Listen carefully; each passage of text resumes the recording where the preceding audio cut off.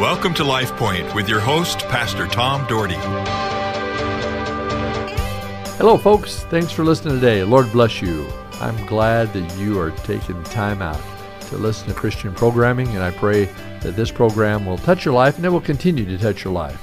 I pray that God would be able to use me and use the other speakers on the radio to really breathe some positive hope into you, because we have hope in Jesus Christ, the Son of the living God, and He is life-changing. Our Heavenly Father, change our lives today. Help us to search out what you would have for us. Help us to follow you with all our heart, with all our soul, with all our mind, with all our might.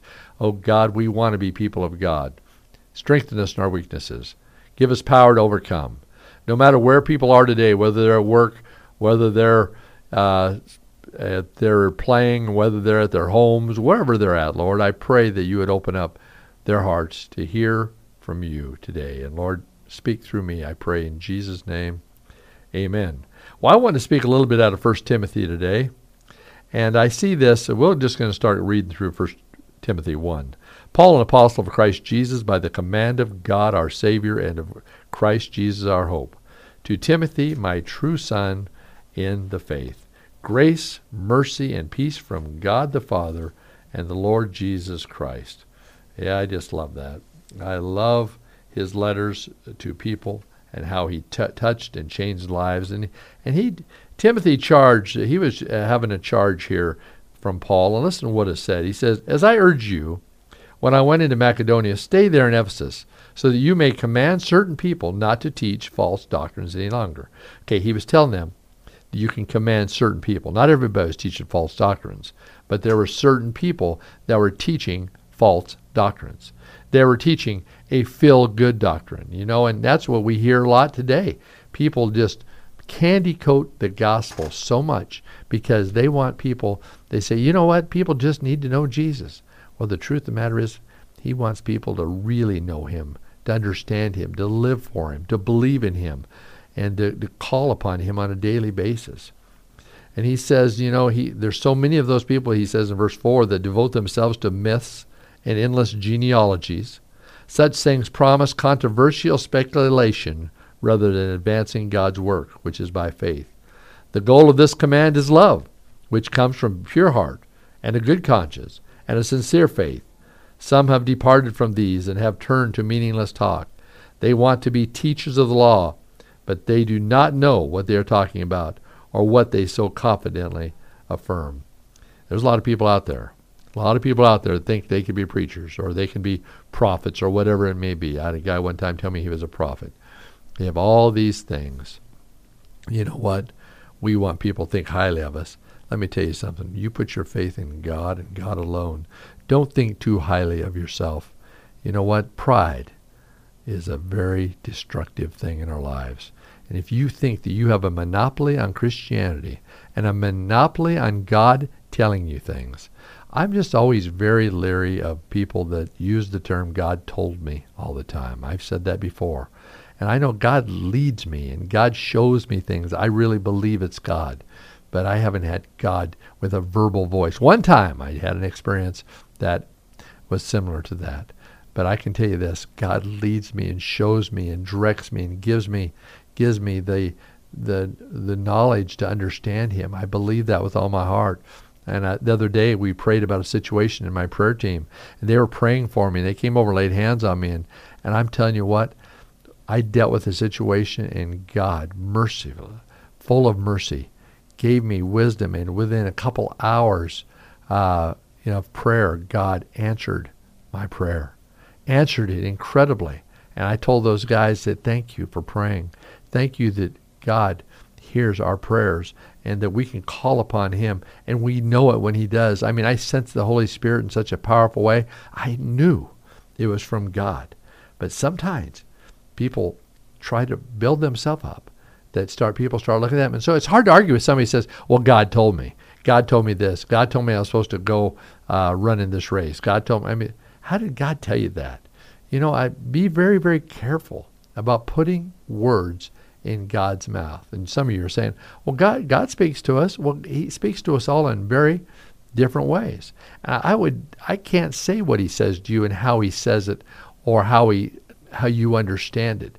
But I know one thing, be very careful. I don't want to get to heaven and have God say, I did not tell you that. Where did you come up with that at? I want him to say, thanks for listening.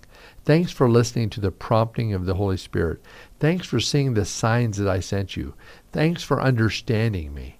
I'm telling you what, I love my prayer time. I love being alone with God. And I love just being prompted by the Holy Spirit. I love being prompted to try to do things and to follow his path. And I hope that I always do that. And I can tell you there's times that I haven't. So, you know what? God will see us through, but we got to continue to trust him. But he said the goal and command to here, Timothy was saying, Paul was saying Timothy is to love. Love. We know the law is good, he says, verse 8, if it's used properly.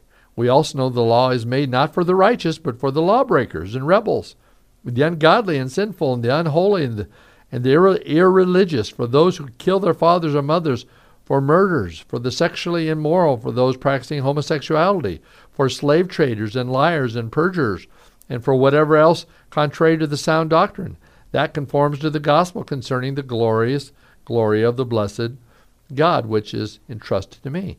See, Timothy lays this out, and this is in the NIV, reading the NIV version of the Bible, which I found to be very accurate in my studies. And it's this he says, the law is for those that are living away from what God has laid out. He has given us a way to live, and when we turn our back on it, we sin. Then he goes on, verse 12, I thank Christ Jesus our Lord, who has given me strength, that he considered me trustworthy, appointing me to his service. Even though I was once a blasphemer and a persecutor of violent men, I was shown mercy, because I acted in ignorance and unbelief. The grace of our Lord has poured out on me abundantly, along with the faith and love that are in Christ Jesus. Here's a trustworthy saying that deserves full acceptance. Christ Jesus came into the world to save sinners, of whom I'm the worst. That's what Paul said. But for that very reason, I was shown mercy, so that in me, the worst of sinners, Christ Jesus might display his immense patience as an example for those who would believe in him and receive eternal life. Now to the King eternal, immortal, invisible, only God, be honor and glory forever and ever. This is such a powerful passage of Scripture. He says, God saved me, the worst of sinners. And I've had people over the years tell me, Pastor, you don't know what I've done. I've done so many horrible things. I don't know how God can ever save me. Well, he does. He does. He says, you call upon him, you ask him to forgive you of your sins. He will forgive you of all your sins. He will throw it into a sea of forgetfulness. He will remember it no more. Oh, sure, certainly you'll have scars, as we all do, from our past. I don't think there's a person on planet Earth that doesn't have scars from the past, that they made decisions they shouldn't have made. I don't think there's anybody like that. But God has forgiven everybody. And God says, let's move forward. Let's press on to the high calling I have for you. And he was really trying to get this across to Timothy. He's wanting him to be aware of those around him that would try to distract him, those around him that would try to preach false doctrine, and those around him that try to use something other than the Word of God to speak to people's hearts. Because you know what? It was to come. It came all through the years. It still comes today. People try to put their faith in something other than God's holy Word, which we know is true, which we know is accurate. And when you go, like I said, like I have, to the Holy Lands, and you see the history, when you see the archaeology, when you see where Jesus was, when you see the scrolls that were found, when you see the inscriptions, when you go through Hezekiah's tunnel, when you recognize the Bible. You recognize the incredible, true history book, that there is backing, that there is not something made up. And sometimes people believe in things that are made up. They're stories. They're not God's Word whatsoever. And there's nothing that even backs it up, because it's a falsehood. And folks, that's the way the enemy wants to do. He wants to get us involved in believing something, a feel-good ministry. And it's not a ministry at all, a feel-good deception that is leading people to a devil's hell. Very sad state, happening all the time. And even though Paul was writing to Timothy, they could write that letter today. And many churches today, even good, solid churches that have been solid in the Word, and I could name you churches, denominations that are doing really well in their denomination, but many of them are now making decisions to compromise the Bible, compromise God's truth to accept other people. Folks, it's not about you accept everybody. You want the sinner to come into church. You want those that don't know Jesus to come into church. You want them to do that. But you cannot teach a false gospel. You cannot teach something that's false and that the Word of God calls sin and call it righteous because just that's the way the traditions of the world's going. It's time not to give in. It's time to stand up. Stand on the promises of God. And then the last few verses of chapter 1. Timothy, my son, I am giving you this command in keeping with the prophecies once made to you, so that you may be recalling them. You might fight the battle well, holding on to the faith and good conscience which some have rejected, and so have suffered shipwreck with regard to faith. Among them are Hymenaeus and Alexander, whom I have handed over to Satan to be taught not to blaspheme. Wow. Wow. That's not good news. People of God, we need good news. We need the good news of the Word of God. We need to read the Word of God and live by the Word of God. And don't let anybody tell you that sin is okay and to justify it and to try to make things right. Live by God's holy truth because it is holy and is true. And you know what? We're all going to stand before Him someday. We're going to give account for our life, and He's going to say, "What have you done?" Or He's going to say, "Well done, good and faithful servant. Enter the kingdom of heaven." Folks, we want the latter, and I know you do too. Lord bless you. Have a great day. LifePoint is a ministry of the Cloverdale Church of God.